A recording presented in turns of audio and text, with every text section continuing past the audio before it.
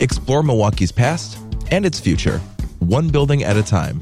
This is Urban Spelunking with On Milwaukee's Bobby Tanzillo and me, Nate Immig, from 88.9. But we are breaking out of Milwaukee this time on Urban Spelunking to Wauwatosa, exploring a tavern that is no longer there, but was there in Wauwatosa for roughly 60 years. Yeah, at least 60 years. This guy, John Hosch, ran this tavern on between 74th and 75th on State. Okay. And his family ran it until the 40s.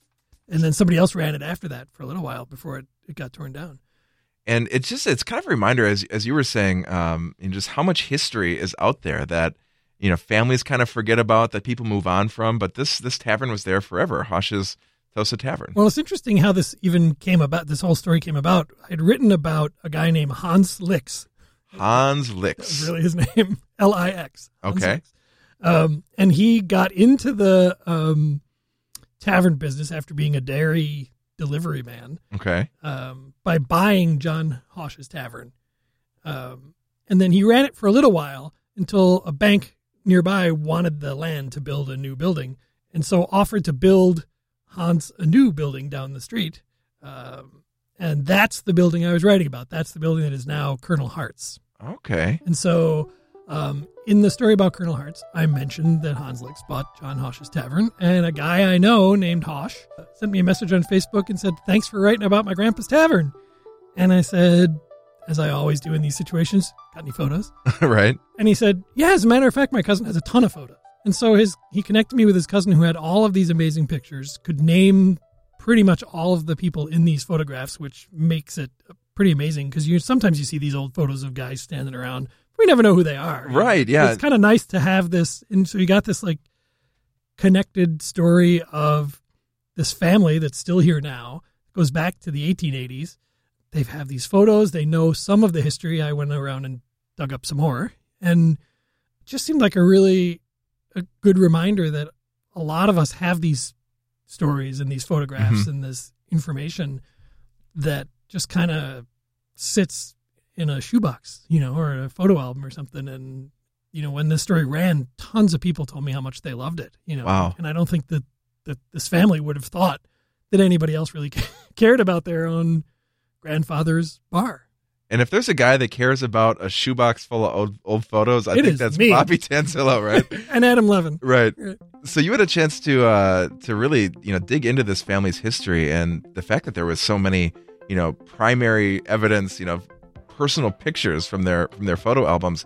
It kind of reminds me of like the opening of Cheers, just seeing these old tavern photos and being able to pinpoint like who that guy is and what they were wearing, and it gives you this really cool intimate glimpse into history more than 100 years ago. Yeah, I really liked the fact that they could name the people in the pictures because a lot of times I'll do research on a building and I come up with tons of names, and I can tell you this guy ran it from here to there, from this date to that date. He had this kind of business, blah, blah, blah.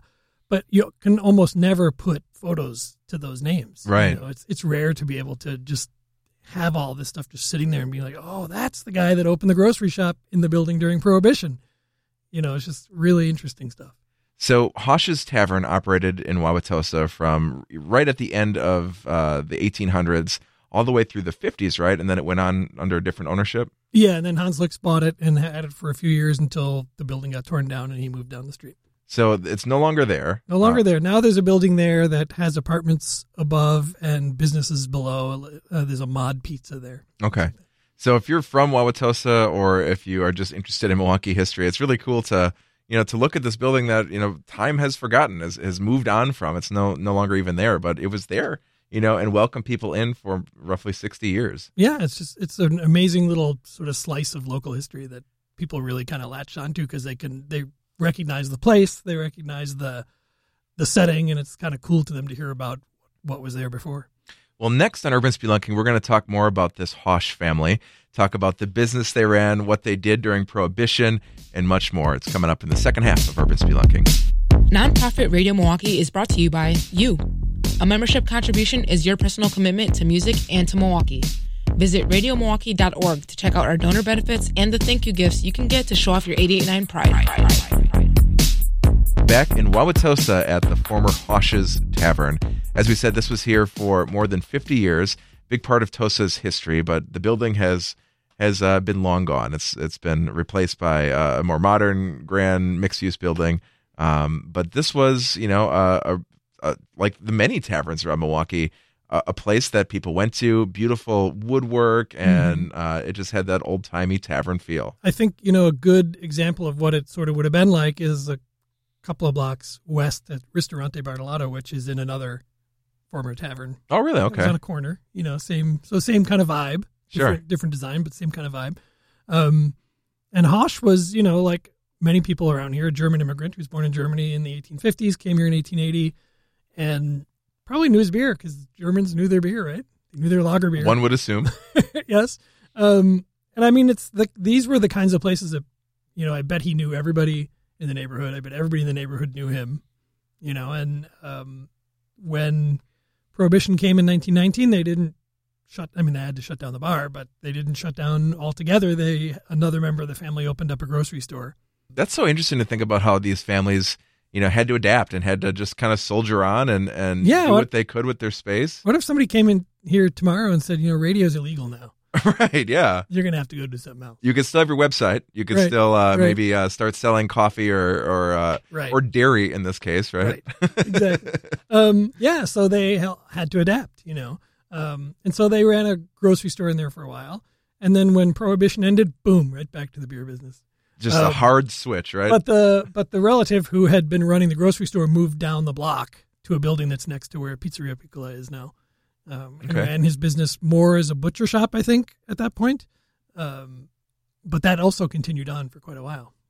And part of what makes this story special is the fact that it isn't that special. You know what I mean? Right. That this was the reality for so many families that were first generation Americans coming here, starting a business, contributing to the economy, and their whole life was in these four walls. Yeah, and this, to me, is the kind of history that really intrigues me now. I feel like, growing up in school and even at college, you learned a lot about the big events in history, what the generals and the presidents and the prime ministers and the dictators were up to, you know. But to me, it's really interesting what you were up to, what I was up to, what everybody was up to. That's the world people lived in.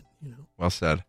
So, as we mentioned, there's lots of really great photographs that where were they? Were they just, like you said, were they in a literal shoebox somewhere? He didn't tell me.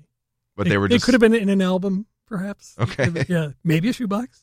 Yeah, but, just the idea that there are, all over the city, in people's basements and attics, there are these just incredible, no way to reproduce them, bits of history, these photographs and handwriting, like journals and things like that really tell a story of a family. Yeah, an interesting similar story is my neighbors were selling their house after being in there for 65 years.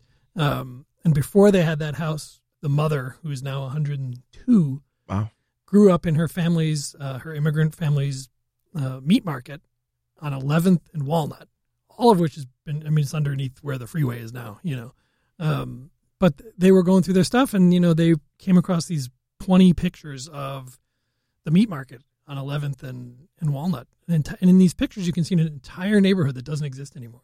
Mm. And they were just going to toss them. And wow. I was like, you can't do that.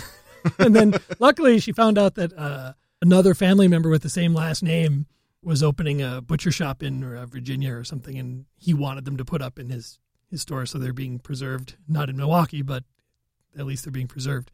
But that's the thing. There are these things in people's houses. And to so many people, they don't seem special, I guess, but to some of us, they seem really special. Right. I could just picture like a part of you just like calling out, like, no, you can't get rid of it. Well, you can read a lot more about the Hosh Tosa Tavern, a great family history uncovered by Bobby Tanzillo. His complete column linked right up on this page, as well as those beautiful pictures that you found. You can subscribe to this podcast and all of 88.9's podcasts at radio@milwaukee.org/podcasts. Urban Spelunking on 88.9 is produced by Tyrone Miller.